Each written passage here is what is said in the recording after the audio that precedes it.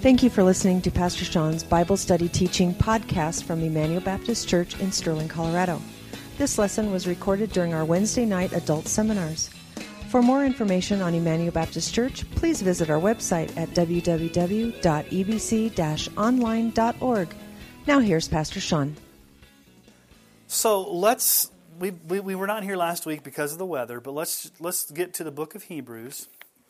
Chapter 9 is where we're going to be tonight, but I want to just recap because it's been 2 weeks since we've looked at this. And so chapter 8 of Hebrews was all about the blessings of the new covenant.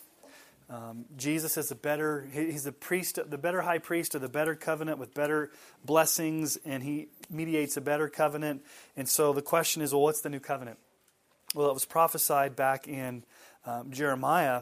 So let's just go back to chapter 8 and let's look at verse 8 because he's quoting there from Jeremiah 31 through 34, which is the Old Testament passage of the New Covenant. And he says, "Behold, the days are coming, declares the Lord, when I will establish a new covenant with the house of Israel and with the house of Judah, not like the covenant I made with their forefathers on the day when I took them out by the hand to bring them out of the land of Egypt.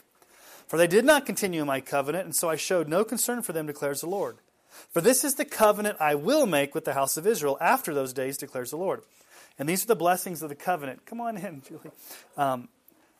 There's three things that we saw there. So number one, let's put these up on the screen here. Number one, we would have an inner heart transformation through the new birth. We see that in verse 10. "I will put my law into their minds and write them on their hearts." It's this whole idea that we'd be given a new heart. The law would come inside of us. We'd have this transformation through being born again. Number two, we would know God the Father in an intimate way. "I will be their God. They shall be my people. They shall not teach each one his neighbor and each one his neighbor, saying, 'Know the Lord,' for they shall all know me, intimately know me, from the least of these to the greatest." So blessing number two is we would have this intimate knowledge of God the Father in a very special way. We'd have access to Him. And then the third blessing in the new covenant was we would have all of our sins forgiven. There in verse 12, "For I will be merciful toward their iniquities, and I will remember their sins no more." And speaking of a new covenant, he makes the first one obsolete, and what is becoming obsolete and growing old is ready to vanish away. So in chapter 8, he promises us the new covenant. And so what chapter 9 is going to do is he's just going to continue to expound why Jesus' death on the cross is better than the Old Testament sacrificial system. Now, it may seem redundant. It seems like we keep coming back to Jesus is better than the Old Testament. Why does he have to keep coming back to this, the writer of Hebrews? Why is he kind of redundant? Why is he repeating himself? Why does he have to keep saying, "Hey guys, Jesus is better than the Old Testament system"? Why does he have to keep doing this? What's the problem? Yes. The original audience was tempted to drift, to go back to Judaism, to go back to the sacrificial system, to go back to that old way of life, and put their trust in what the Old Testament system would do for them. Okay? We may not have that problem of going back to the Old Testament sacrificial system. But let me ask you a question. Do we have a temptation to drift back to a works-based religion? Do we have that temptation?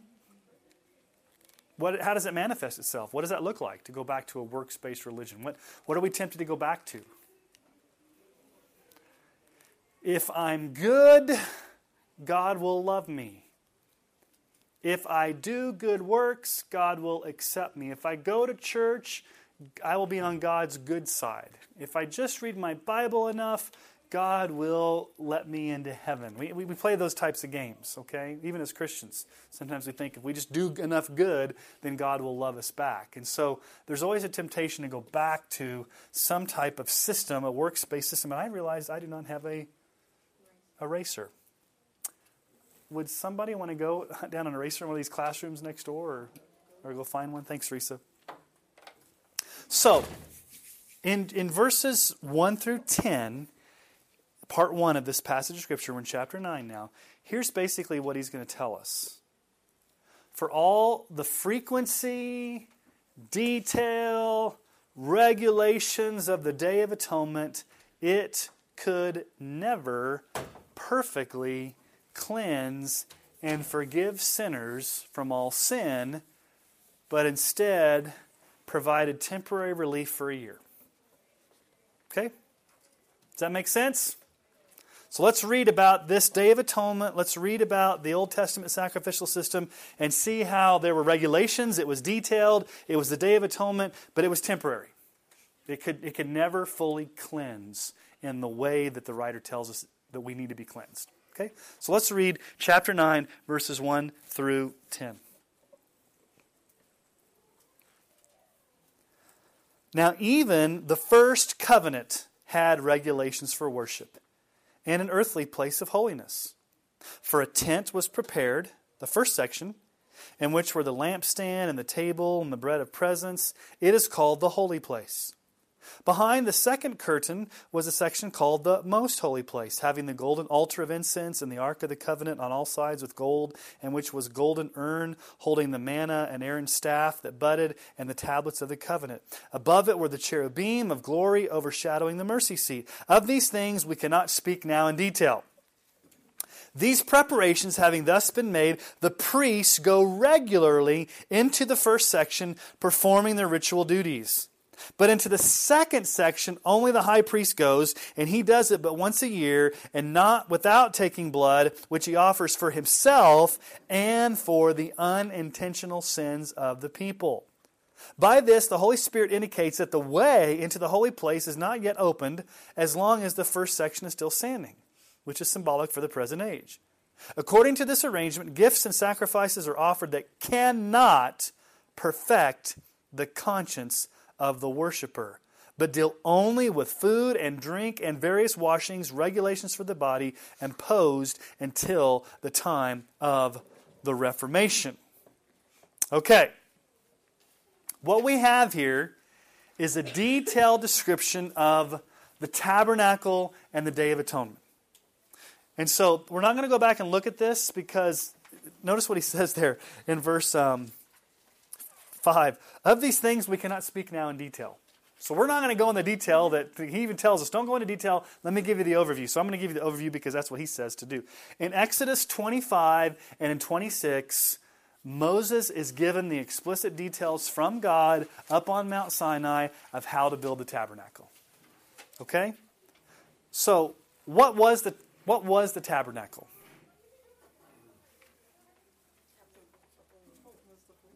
It was a tent. Okay? It was a tent. It was placed in a court 150 feet by 75 feet, screened off from the rest of the camp by 15-foot curtains. Okay? So what I'm going to do here, guys, is I'm going to explain it, and then I'm going to show. Then you're going to have a graphic on your thing. Okay? So I've got it for you, but I'm going to explain how it works. He tells us right here exactly how it works. So, and you go back to Exodus 25 and 26 and you find this out. What he says is, first of all, you have the outer court. So, you have what's called, okay, so here's the tabernacle. I'm looking, like this is how you'd look at it from the bird's eye, like looking down at it, as opposed to three-dimensionally. So here is the outer court. In the outer court, you would have the altar for the burning of the incense. Okay? And so there was always incense burning with a fragrant aroma going up to heaven. And then even on the outside, they had these places where you'd sacrifice bulls and goats before you'd even go in. Then, as you walked further in, you had what was called the laver, or the cleansing basin, the sink, basically. And this is where the priest would wash his hands and go through all the purifications. So there was the water purifications that he had to go to before he could even get into the middle part of the tabernacle. Then was the holy place. This is 30 feet by 15 feet. This is just called the holy place. Not the most holy place, but the holy place. In the holy place, you had the altar of incense, another altar of incense with things going up, smoke going up. And what I want to show you is that the altar, a lot of these things in the tabernacle point to Jesus. Okay? So, when you have the fragrant offering going up to heaven, doesn't the Bible talk about Jesus offering himself up as an offering to the Lord? So when incense goes up to God, it's a reminder that Jesus offered himself up to the Lord on our behalf as our sacrifice. He was a fragrant offering of sacrifice.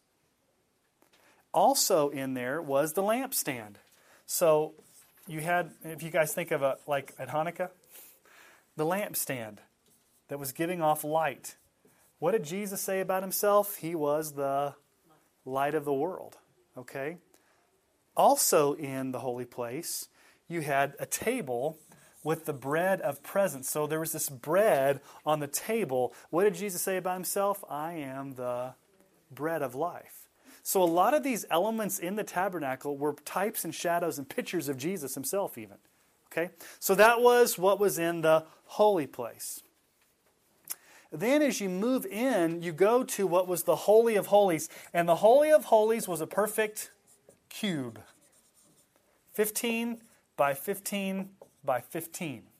Perfect cube. The only other structure in the Bible that's a perfect cube is in Revelation at the end, where the New Jerusalem comes down from heaven. The only two structures in the Bible that are perfect cubes are the Holy of Holies and the New Jerusalem coming down from heaven. Okay? What was in the Holy of Holies? Inside there. Well, in Hebrews here tells us that. Inside the Holy of Holies, obviously you had the Ark of the Covenant. That was the most sacred shrine or box or artifact of the ancient Israelites, because what was inside of it? The Ten Commandments. What does Jesus say about himself? He is the Word. He is the fulfillment of the law. He is the Word of God in flesh. What's on top of the Ark of the Covenant was what was called the mercy seat. It was a golden lid, like a lid, a seat. And on that lid, they would sprinkle the blood of the animals on top of the mercy seat. Now, it's a lid, it's a door, it's an opening. What does Jesus say about himself? He's the only way. He's the only door. He's the only entrance.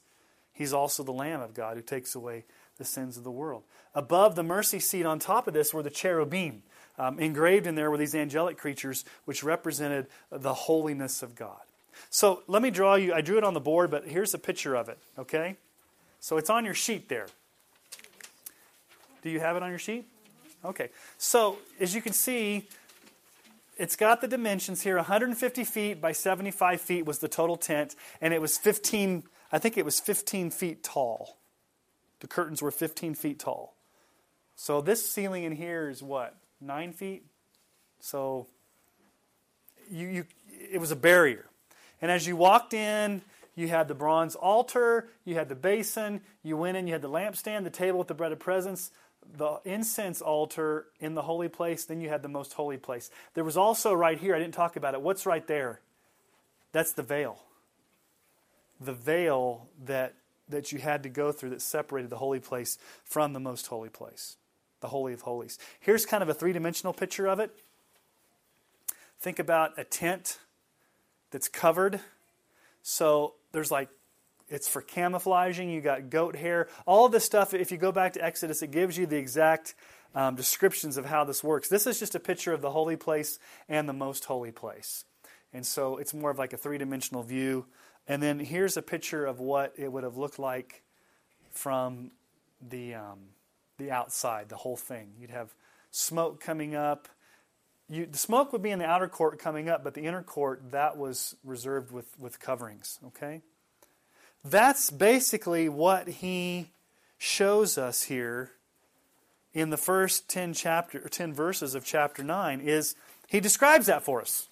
I mean, go back and read. He takes us through what happens when you walk into the tabernacle. Now, what happens on that one day of the year in the Holy of Holies? What happens? You've got the day, not days, the Day of Atonement. That one day. Okay, so let's just turn in our Bibles to Leviticus. We will look at this. Let's go to Leviticus chapter 16, and let's just read a few. Keep your finger in Hebrews here. And let's go back to Leviticus and see what happened on the Day of Atonement. Because the argument or the line of reasoning that the writer of Hebrews is doing is he's kind of taking us through this whole process. The priest came in, he washed his hands, he went into the holy place, he lit the candles, he made sure the bread of presence was there. Then on that one day, he went through the veil, he went into the Holy of Holies, he sacrificed the 2 goats, he sprinkled the blood on the mercy seat, and he sacrificed for the sins of the people only on that one day. And what does Hebrews tell us? He had to sacrifice for his own sins, and it was only for the unintentional sins of the people. We've talked about that week in and week out, right? Unintentional sins. Okay, so let's look at Leviticus 16, 14 through 17. He shall take some of the blood of the bull and sprinkle it with his finger on the front of the mercy seat on the east side, and in front of the mercy seat he shall sprinkle some of the blood with his finger 7 times. Then he shall kill the goat of the sin offering that is for the people, and bring its blood inside the veil, and do with its blood as he did with the blood of the bull, sprinkling it over the mercy seat and in front of the mercy seat. Thus he shall make atonement for the holy place because of the uncleanness of the people of Israel and because of their transgression, all their sins. And so he shall do for the tent of meeting which dwells with them in the midst of their uncleanness. No one may be in the tent of meeting from the time he enters to make atonement in the holy place until he comes out and has made atonement for himself and for his house and for all the assembly of Israel. Now, what does the writer of Hebrews tells us? Here it says he made atonement for their transgressions, but was it for all sin? Only unintentional sin. Okay? Go down to verses 32 through 33. And the priest who is anointed and consecrated as a priest in his father's house shall make atonement, wearing the holy linen garments. He shall make atonement for the holy sanctuary. He shall make atonement for the tent of meeting and for the altar. He shall make atonement for the priest and for all the people that assemble. And this shall be a statute forever for you, that atonement may be made for the people of Israel once in the year because of all their sins. And Aaron did as the Lord commanded Moses. So how often was this? Once a year.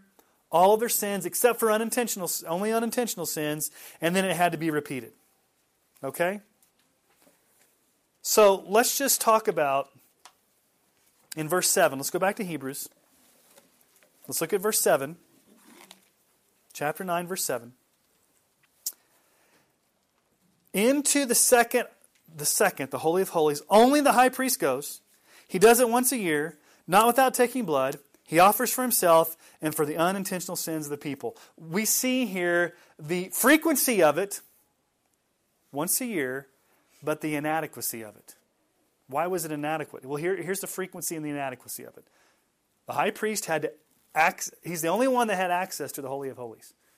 Only one man had access to the very presence of God. Not your average Israelite. Number 2, it only happened once a year. Number 3, since the high priest himself was a sinner, he had to atone for his sins as well as for the sins of the people. He had to make atonement for his own sins. He couldn't go in there. He was not sinless. He was not perfect. He went in there and had to atone for his sins for his family before he could do it for the nation because he was a sinner. And then only unintentional sins were forgiven. Is this adequate to truly deal with sin? Look at verse 9. Which is symbolic for this present age. According to this arrangement, this whole Day of Atonement ritual, gifts and sacrifices are offered that cannot what?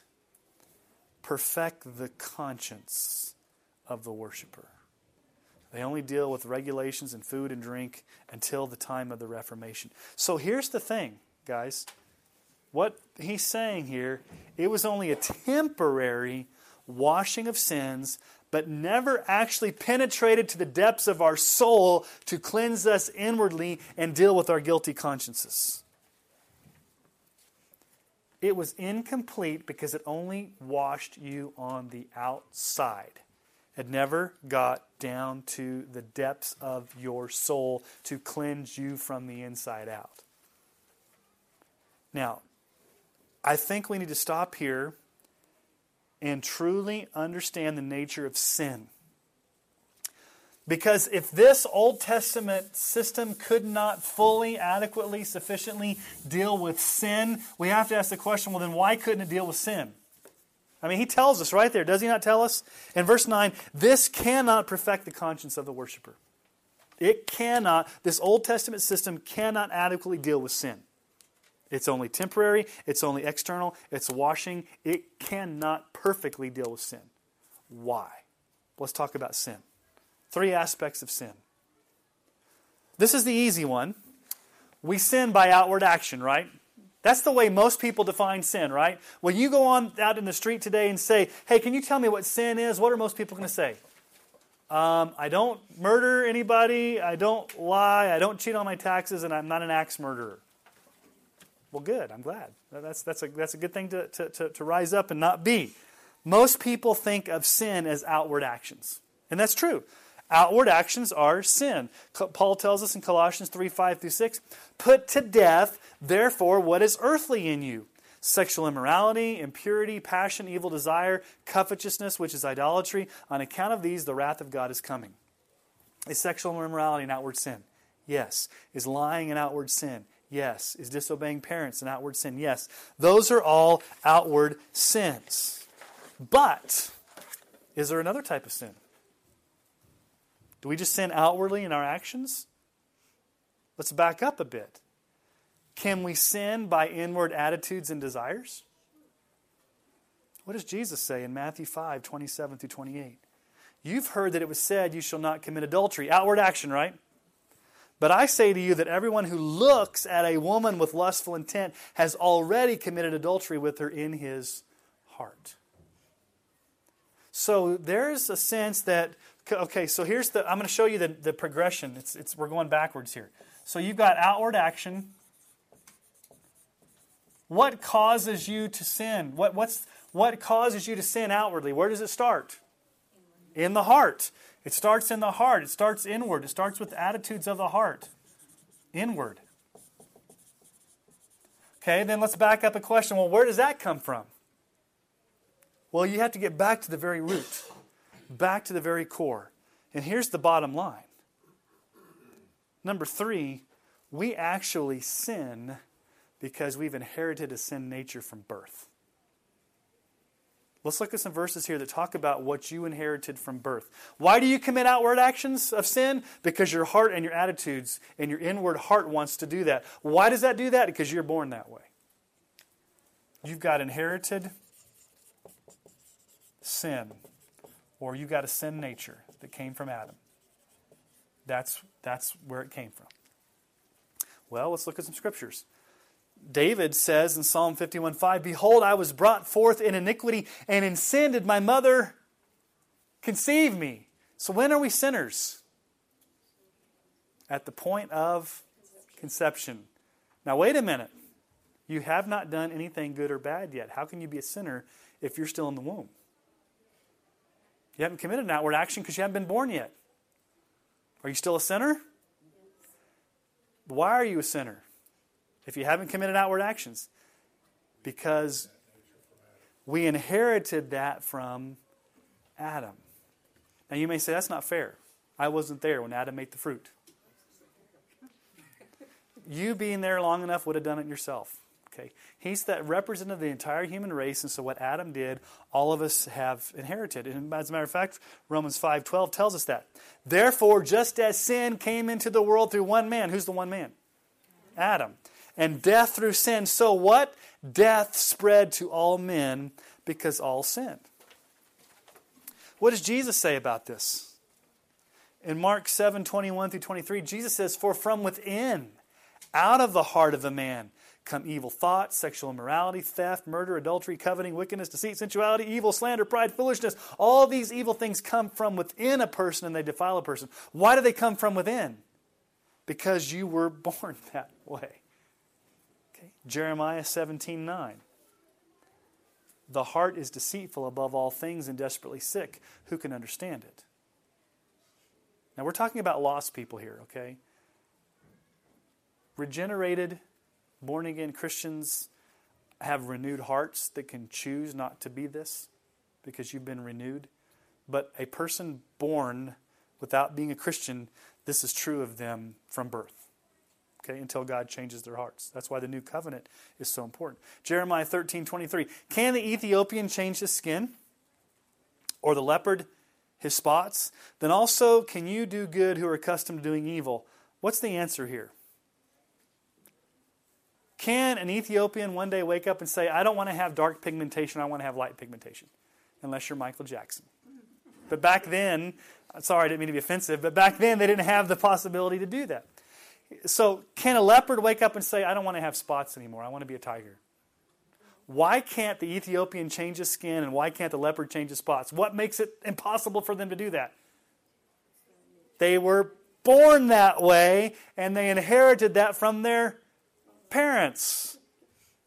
Okay, and you may think, well, that's an interesting analogy. We're talking about an Ethiopian changing his skin color and a leopard changing his spots. What does it have to do with anything? What's the next statement he says there? Then can you do good who are accustomed to doing evil? What's his point? You really can't do good because it's in your nature. You're born evil. You're born sinful. It's part of who you inherited that from your parents, who inherited that from their parents, going all the way back to Adam. Ephesians 2:1-3. You were dead in the trespasses and sins in which you once walked, following the course of this world, following the prince of the power of the air, the spirit that's now at work in the sons of disobedience, among whom we all once lived in the passions of our flesh, carrying out the desires of the body and mind. And we're by nature children of wrath like the rest of mankind. So here's the point. What do we need? Not only do we need atonement to take away our individual and personal sins, outward actions, but we also need an atonement to actually cleanse us from the pollution of original sin. Do you see that? The Day of Atonement could never cleanse you from original sin. The Day of Atonement can never get down to this core nature. The Day of Atonement in the Old Testament can never deal with Adam's problem of giving us his sin through inherited guilt. The Old Testament Day of Atonement can never get to the heart. All it could do was, for a year, it could cleanse you from outward actions, and only for a year. And even only unintentional outward actions. Okay? So when he goes back and says, in verse 9, these sacrifices offered cannot perfect the conscience of the worshiper. Do you see now why they cannot do that? How can they not perfect the conscience? They can't get down to the root of your real problem. They can't get down to your sin that you were born with. They can't get rid of that. The Old Testament can't get rid of the heart and the attitudes. All it can do is temporarily wash you from outward actions for a year. So it's insufficient. Until something happens. What does verse 10 say? They only deal with food and drink and various washings, regulations for the body imposed until what? The time of... Mine says Reformation. Does anybody else have a different word? The New Order. I don't know if I like the New Order. It sounds like the New World Order. The Reformation. It's an interesting word. This is the only time this particular word ever shows up in the Bible. But it means, I think, the new covenant that Jesus would accomplish in his sacrifice. Okay? So, Old Covenant. What did the Old Covenant? We'll just call it Old C. OC. Orange County. The Old Covenant. What could it do? It could only temporarily cleanse you from outward actions for a year. Could the Old Covenant ever get down to your heart and your attitude? Could it ever cleanse you from the original sin you've inherited from Adam? Okay. But when the Reformation comes, or this new covenant, what do you think it's going to be able to do? It's going to be able to get down to the inherited sin that we got from Adam into the heart, which will eventually be, this will be a complete cleansing of yourself from sin that goes to the very depth of who you are. And that's where he's moving in the next section. Okay? So verses 11 through the end of the chapter, basically 11 through 28 says this: since Jesus is the mediator of the new covenant, His death on the cross is sufficient and powerful to completely atone for all sin. Now, let's just stop for a moment. Because most of you at this point are thinking, okay, yeah. Jesus died on the cross for my sins. I've heard this my whole life. Should you ever get over that? And should you ever get over the fact that His death on the cross is sufficient and powerful to completely atone for all sin? Not just the outward actions, but your heart and your attitudes and also your nature. He is the only one that's able, by His death on the cross, to fully transform you from the inside out into a new creation to get down to the root of your ultimate problem. Okay? So it's not behavior modification where He kind of makes you do a little bit better here and there. The cross and regeneration and salvation get down to the root of who you are as inherited from Adam and transform you from the inside out and wash you and cleanse you and save you and redeem you in a way that the Old Testament never could.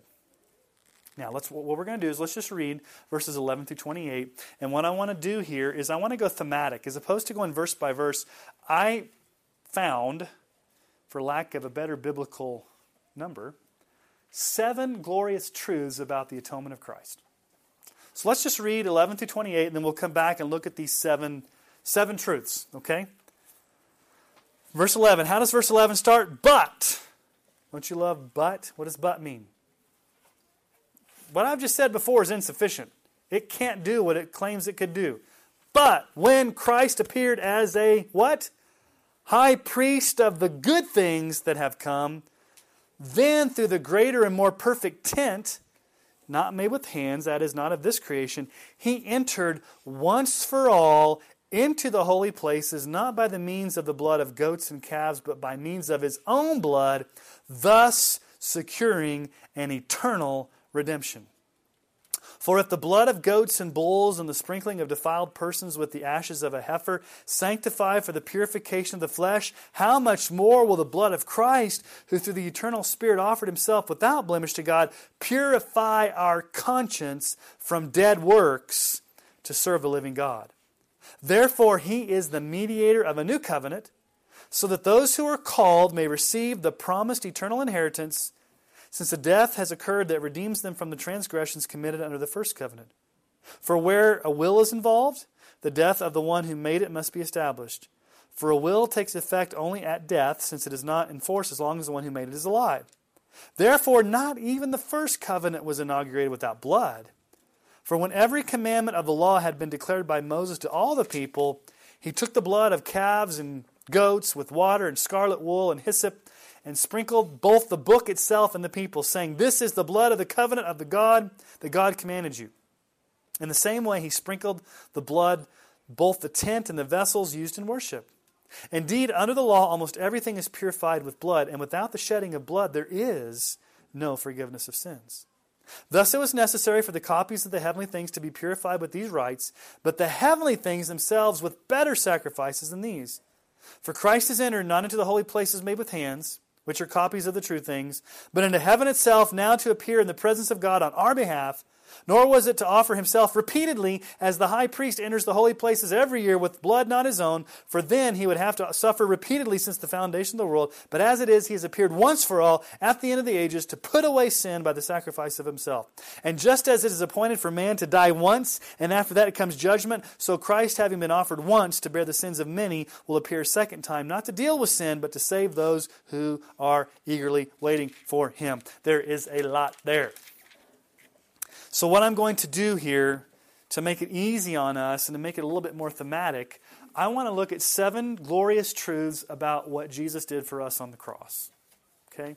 Now there's a key word that's repeated all throughout this. Once and for all. What was the Day of Atonement? Was it once and for all? It was repeated. Was it sufficient? No. Could it fully and completely atone? No. So Jesus comes in once and for all. So here's the first thing He does. Jesus secured our eternal redemption once and for all. Look at verse 12. He entered not into the holy places by the means of blood of goats and calves, but by the means of his own blood, thus securing or obtaining an eternal redemption. When Jesus died on the cross, he accomplished something. What did he accomplish? What did he obtain? What did he purchase? What did he secure? An eternal what? What's the word there? Redemption. Okay, well, what is redemption? What does that word mean? The word redemption is very important. It can also mean ransom. Okay? The word redemption, redeem, ransom, that family of words conveys buying or purchasing out of slavery. God redeemed or bought or purchased or delivered Israel out of Egyptian slavery by the blood of the Passover lamb. Jesus has bought or purchased us out of spiritual bondage by his own blood. Let's look at some verses that talk about this. Christ redeemed us from the curse of the law by becoming a curse for us, for it is written, "Cursed is everyone who's hanged on a tree." He redeemed us from the curse. Ephesians 1:7, in him we have redemption through his blood, the forgiveness of our trespasses according to the riches of his grace. Titus 2:13 and 14, we're waiting for the blessed hope, the appearing of the glory of our great God and Savior Jesus Christ, who gave himself for us to do what? Redeem us from all lawlessness and to purify for himself a people for his own possession who are zealous for good works. 1 Peter 1:18-19, knowing that you were ransomed, you were redeemed, you were purchased from the feudal ways inherited from your forefathers, not with perishable things such as silver or gold, but what were you bought with? The precious blood of Christ, like a lamb without blemish or spot. So what's the point here? Think about you personally tonight. If you're saved, where were you before your salvation? You were in bondage. Bondage to what? Bondage to your sin nature? Bondage to your heart and attitude and inward thoughts? And in bondage to your outward actions. And all those things did for you was keep you in bondage. Spiritually. You couldn't get yourself out. You couldn't try hard enough to release yourself. You were imprisoned by your own sin, and it kept you in bondage. And what did Jesus obtain? Our eternal redemption. Did he just make it hypothetical? What does it say? He obtained it. Which means what? On the cross, he actually did it. What did he actually do on the cross? It wasn't a potentiality. It wasn't a hypothetical. He actually obtained your redemption while dying on the cross, which means this. As he was suffering on the cross for your sins, he had you in mind, specifically. Dying for you specifically. Redeeming you specifically. Taking upon all of this of you specifically. Not just your outward actions, not just your attitudes of your heart, but even your sin nature. That's why it says he became sin, a sin offering. That's an amazing thing to think about, because did Jesus have to do that? The Old Testament system, could that ever work? Could that ever happen in the Old Testament? Could it ever be an eternal redemption? No, it was only once a year. And it only was outward actions. Okay, second truth. Jesus purified our consciences and freed us to serve God. Look at verse 14. How much more will the blood of Christ, who through the eternal Spirit offered himself without blemish to God, purify our consciences from dead works to serve the living God? What does it say? What did it say back up in verse 9? The Old Testaments could not perfect the consciences. But what has Jesus done? His sacrifice has purified our consciences. Now, what does this mean? This is the inward cleansing of our whole person before the living God. Not only did Jesus come to forgive the outward actions, the actual sins we commit, not only did he come to redeem our heart and attitudes and inward thoughts, but he also came to die for our sin nature. He died to overcome the pollution of original sin inherited from Adam. That's important. What would happen? Think about this. The Bible. Think about this. Maybe you've never thought about this. I just now thought about this, so I've never thought about it either. So we're experimenting here. I think it's true, though. If Jesus had only purchased your outward actions on the cross, what would be the potentiality? That you could still sin from your nature and not be free from that and still have to be held accountable for that sin. Yes, Dale. That's why he could never come as a man, Right. a full man. He had to come as a child and be born into that sin nature and therefore be sinless Yeah. and die on the cross. Yeah. Because otherwise it would have been just an outward action. Yeah, exactly. He'd come fully man Yeah. and died on the cross 3 years later. Yeah, like if Meaningful. you plop down from heaven full grown. Yeah. So think about it this way. What makes you guilty before God? All three of these, right? So if Jesus just died for your outward actions, that's just basically putting a Band-Aid over it. He has to get to the very root and die ultimately for your sin nature as well as for your actions. That's why the Bible sometimes says Jesus died for our sins and Jesus died for sin. What's the difference between sin and sins?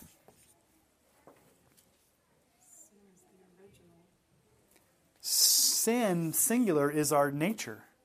Sins, plural, are the actions we commit because of our nature. And so when Jesus came and died on the cross, and when He cleansed our consciences, He got down to the very root and dealt with both of those. The sin problem of who we are at our core, as well as the actions that flow out of that. Which is very, very important because the Old Testament was never able to do that. Okay? He purified our consciences. Think about this for a moment. He purified our consciences from what? Dead works. Now, what are dead works?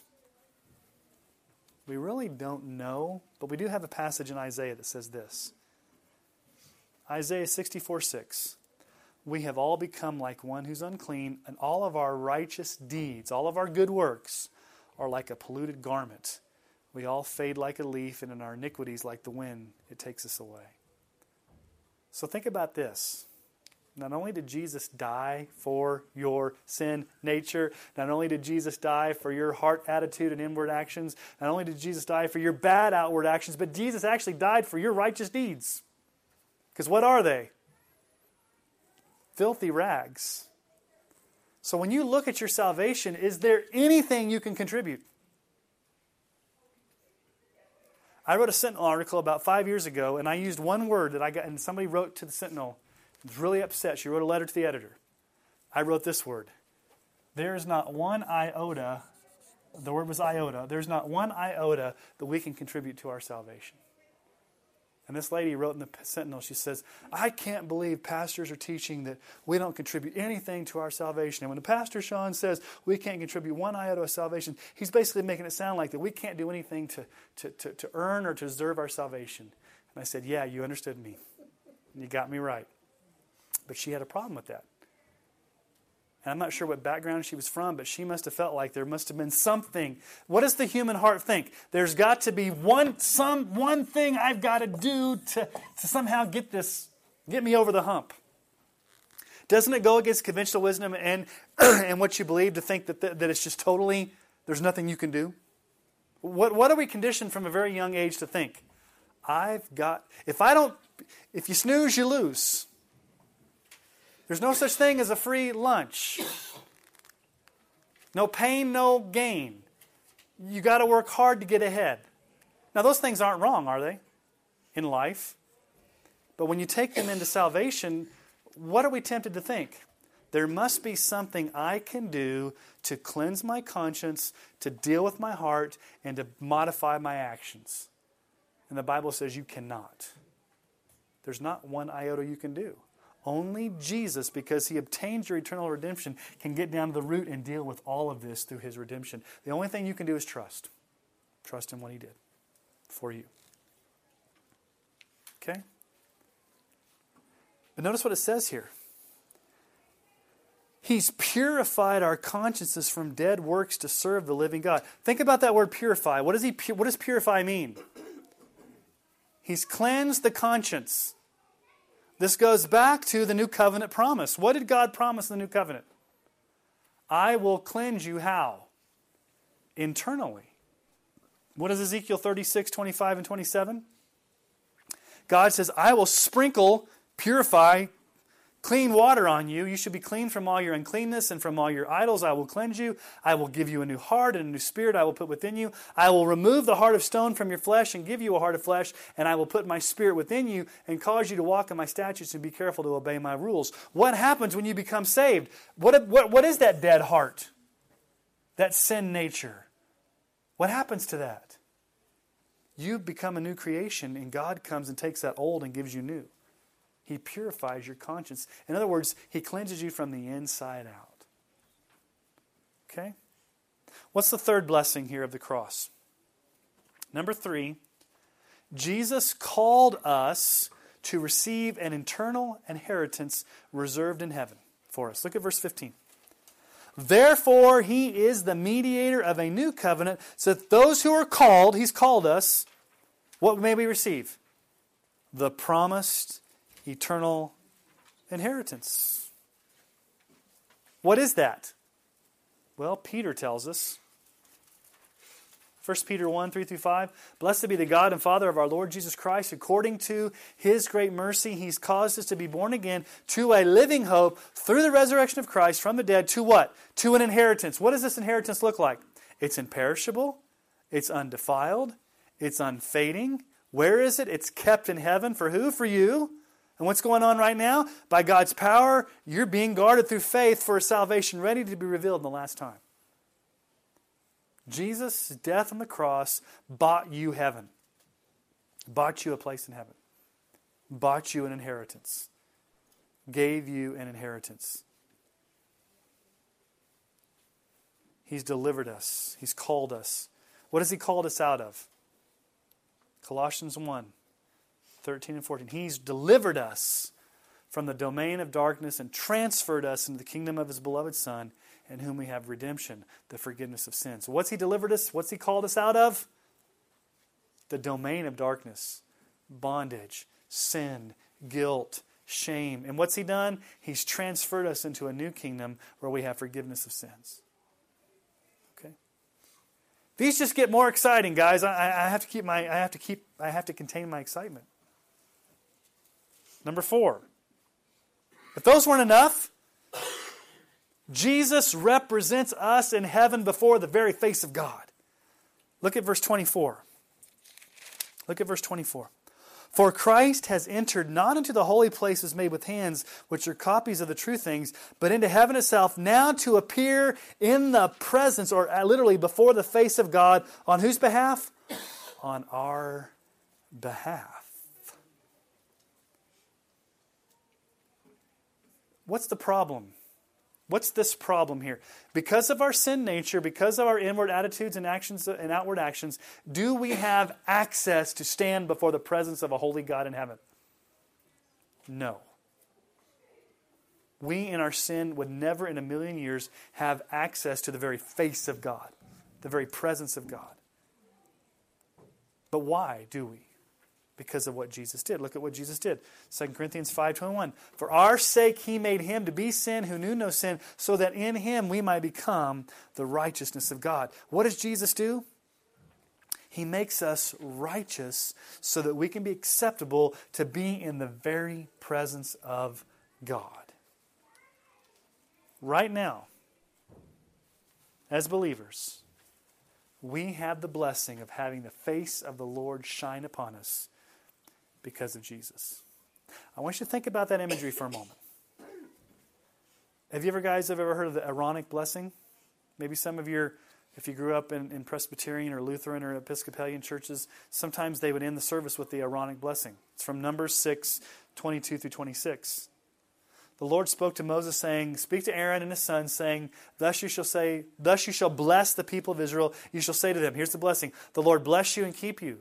The Lord make His face to shine upon you and be gracious to you. The Lord lift up His countenance upon you and give you peace. what is that blessing mean?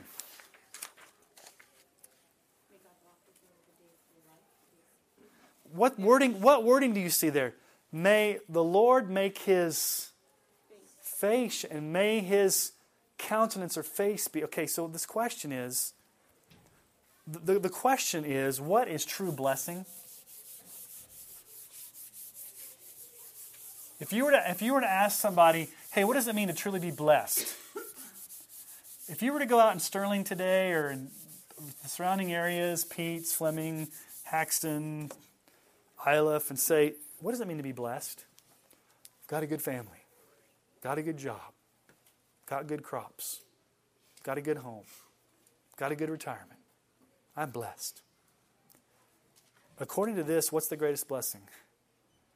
To have the very face of God to shine upon you, meaning that His joy and His presence, you have unfettered access to the very presence of God.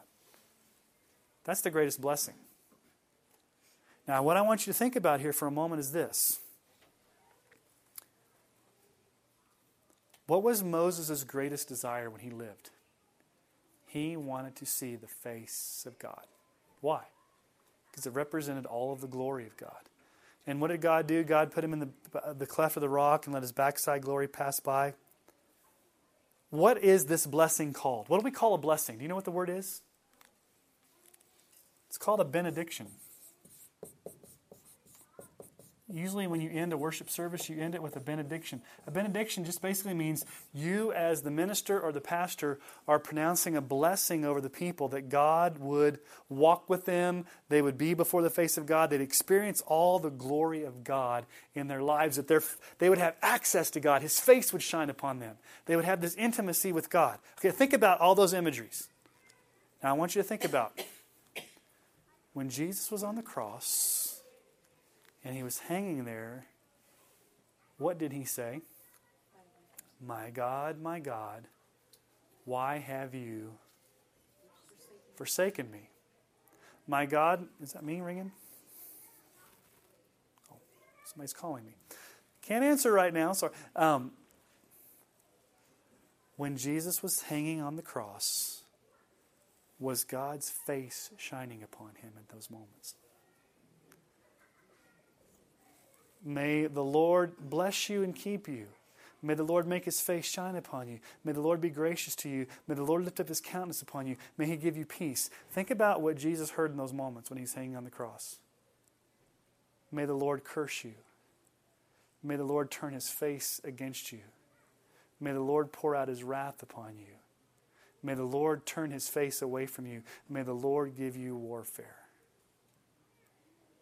What did Jesus experience on the cross? It wasn't the benediction, the blessing of God. It's what we call the malediction. The very cursing, the anti-blessing, if you will. Now think about this for a moment. When Jesus was abandoned, when Jesus was cursed, God turned His face away. But what does this passage of Scripture say? Because Jesus experienced that in our place, on our behalf, He's able to bring us into the very face, or presence of God. Now, ultimately, we will experience that in heaven one day, but right now, as Christians, we have the benediction or the blessing of God upon our lives because Christ died in our place. Does that make sense? So, go back to verse 24. Christ has entered not into the holy places made with hands, which are the copies of the true things, but into heaven itself, now to appear in the presence of God on our behalf. Can we get there on our own behalf?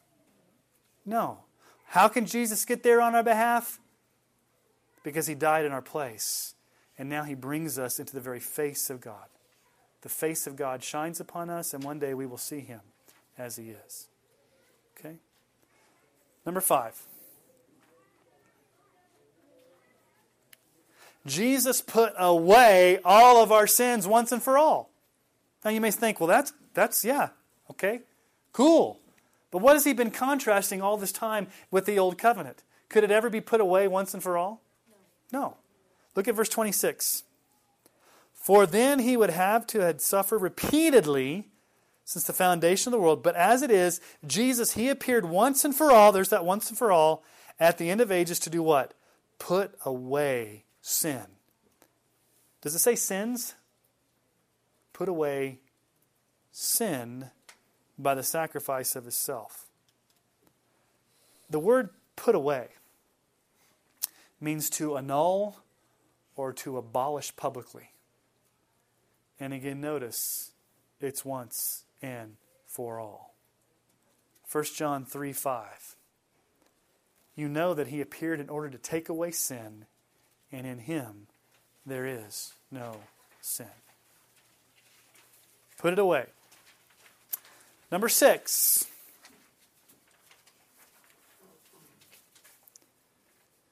Jesus bore the sins of many once and for all. Look at verse 28. So Christ, having been offered once to bear the sins of many.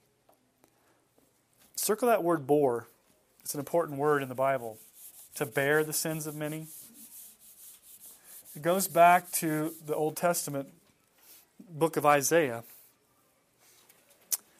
That's a prophecy about Jesus. What does Isaiah 53:12 say? Therefore I will divide him a portion with the many. He shall divide the spoils with the strong, because he poured out his soul to death and was numbered with the transgressors. Yet he bore the sin of many and makes intercession for the transgressors. He bore our sin in his body. Mark 10:45. For even the Son of Man came not to be served, but to serve and to give his life as a ransom for many. 1 Peter 2:24, he himself bore our sins in his body on the tree, that we might die to sin and live to righteousness. By his wounds you've been healed. That we might die to sin, not sins, but sin. So Jesus literally, physically, spiritually, in his body, while he's hanging there on the cross, took our sins. Now you may say, how in the world does that happen? Because he's perfect. How can a perfect God in the flesh actually take all of our human sin upon himself? Well, because he's God. And God credits or imputes or treats Jesus as if he was us, even though he's not. This always amazes me when I think about Jesus on the cross. For 33 years, he never once experienced sin. He was perfect. But the very first time he experiences sin, it's not his own, but it's the sin of many. In a concentrated moment. And not just sins, but sin. Going all the way back to Adam. It's hard to wrap our minds around all that Jesus was doing there on the cross for us. But here's the seventh thing. Jesus will return to save us from final judgment. Look at verses 27 and 28. Just as it is appointed for man to die once, no reincarnation, and after that comes the judgment, so Christ, having been offered once to bear the sins of many, will appear a second time, not to deal with sin, but to save those who are eagerly waiting for him. When Jesus comes back, he's not going to die on the cross again. He's already done that. What's he going to do? He's going to save those who are eagerly waiting for him. He's going to punish and judge those who are against him. Are we waiting for the Savior? What does it say there? He will bear the sins once for all, but he's going to come a second time to those who are what? Eagerly waiting for him. Philippians 3:20. Our citizenship is in heaven, and from it we await the Savior, the Lord Jesus Christ. Are you eagerly waiting? 1 Thessalonians 1:10, and to wait for his Son from heaven, whom he raised from the dead, Jesus, who delivers us from the wrath to come. And here's a passage of Scripture I dealt with today on my podcast. I'm talking about hell, but 2 Thessalonians 1, 7 through 10. In the context of Jesus coming back, to grant relief to you who are afflicted as well as to us, when the Lord Jesus is revealed from heaven with his mighty angels in flaming fire, inflicting vengeance on those who do not know God and on those who do not obey the gospel of our Lord Jesus. They will suffer the punishment of eternal destruction away from the presence of the Lord and from the glory of his might when he comes on that day to be glorified in his saints and to be marveled at among all who have believed, because our testimony to you was believed. Okay. Those are the 7 truths of what Jesus did on the cross. But verse 27 is very important. It teaches the reality and finality of death and judgment. So what I want to do is I want to give you some differing views on final judgment. What does verse 27 say? Just as it is appointed for man to die how many times? And then after that comes judgment. And then after that comes heaven or hell. Now, throughout history, there's been differing views on final judgment. So let me just share some of these with you. Oh, come on, computer. I'm not trying to do that. Okay, 4 differing views on final judgment.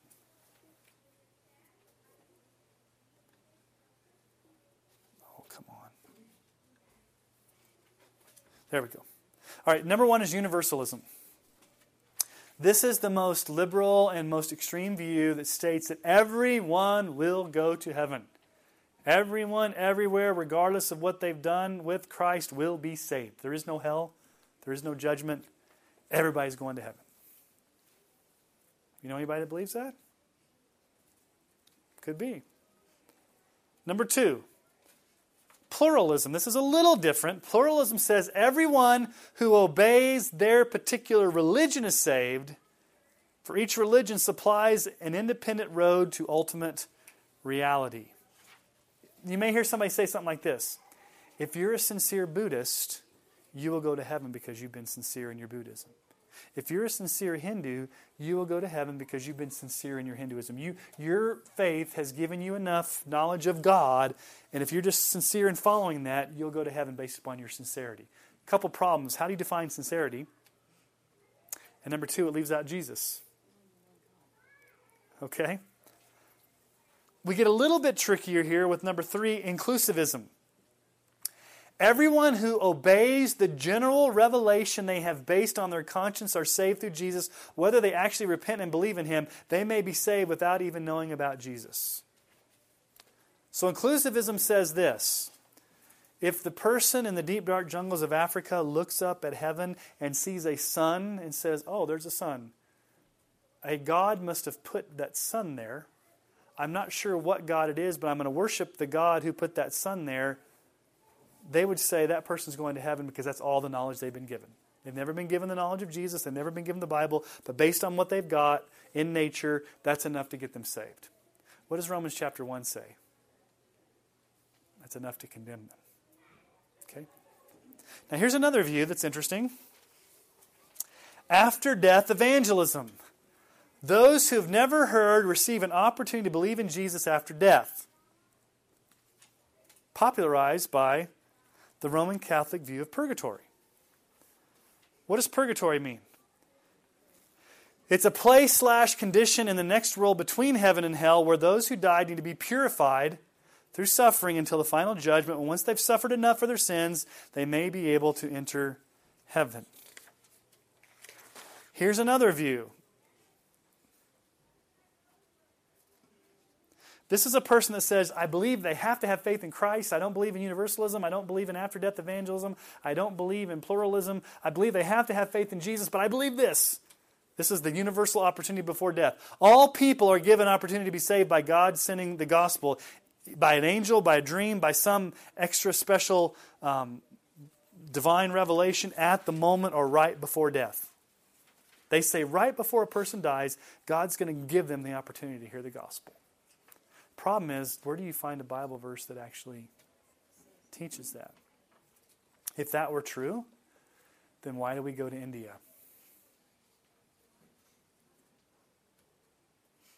Why do we go to the Bogota? Because if they're already good, the worst thing we can do is go tell them about Jesus. Because once we tell them about Jesus, then they're accountable. They weren't accountable before, but once they hear about Jesus, they're accountable. Dale, were you going to say something? Oh, okay. I thought you were. Here's the last one, which I think is the most biblical. Oh, no, I'm sorry. I added one there. Reincarnation. That's not biblical. I forgot. Yeah, reincarnation, obviously, But exclusivism, this is the belief I think that we would need to believe. It's not popular. It's not warm and fuzzy. It's not politically correct, but I think it's biblical. God does not provide salvation to those who fail to hear of Jesus and come to faith in Him before they die. All those who die without a conscious personal relationship with Jesus Christ alone will go to hell. That's basically what we believe. Now, let's make this very practical tonight.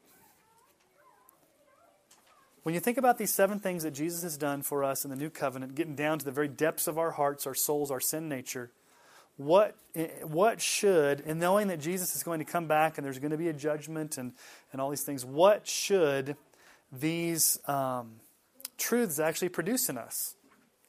Well, I could think of 4 different things. Here's number 1. They all start with I. I got real pastory, real preachery, made them all start with I, okay? So you ready? Sometimes I do that. I don't know why. It should intensify our worship for Jesus. Would you agree with that? It should intensify our worship? When you know what Christ has really done for you on the cross and what He's really purchased you out of and how He's gone down to the depth of your soul to redeem you from that spiritual bondage and He's dealt fully with your sin, why would you not want to worship Him for that? What's the greatest way to begin worshiping Jesus? Think about the cross. Think about what He's done. It should intensify your worship. Okay? But number 2, thinking about these things should increase our hope to hold fast our faith in the midst of trials and persecutions. Why would it increase our hope? Because no matter what you're going through right now, no matter what trial, no matter what temptation, no matter what hardship, no matter what persecution, what's the one thing that you have going for you? He has purchased you, and you will have an eternal inheritance, and you will be before the face of God. And this is a light momentary trial compared to the glory of being in His presence forever. And when you think about the cross and what Jesus has done for you, it should increase your hope just to hold fast. This is nothing. What I'm going through is nothing compared to what is waiting for me because of what Christ has done for me. Number 3, it should impact our holiness in living. Jesus Christ did not die on the cross for us to say, well, He loves forgiving and I love sinning, so let's go on and have this great relationship. It's not meant to us to go live however we want. When you think about what He's gotten to, He's purified your conscience. He's gotten down to the root of your sin nature. He's rearranged your heart, not rearranged it, He's reformed it, He's renewed it, He's rebirthed you, He's resurrected you to new spiritual life. You are a new person in Christ. Therefore, because of all that Christ has done, it should impact your holiness. You should walk in holiness. You shouldn't just keep sinning. You should walk in holiness. And then number 4, it should incite us to share the gospel of Christ's atonement with others. You shouldn't just keep this to yourselves. If this is so great and so awesome and so wonderful, why would you leave this to yourself? It should incite you to share this gospel, share what Christ has done, share the joy you have, share all these beautiful things that He's done with others so that they can experience that. They can be released from their bondage. They can come to faith in Christ. They can be forgiven. Okay?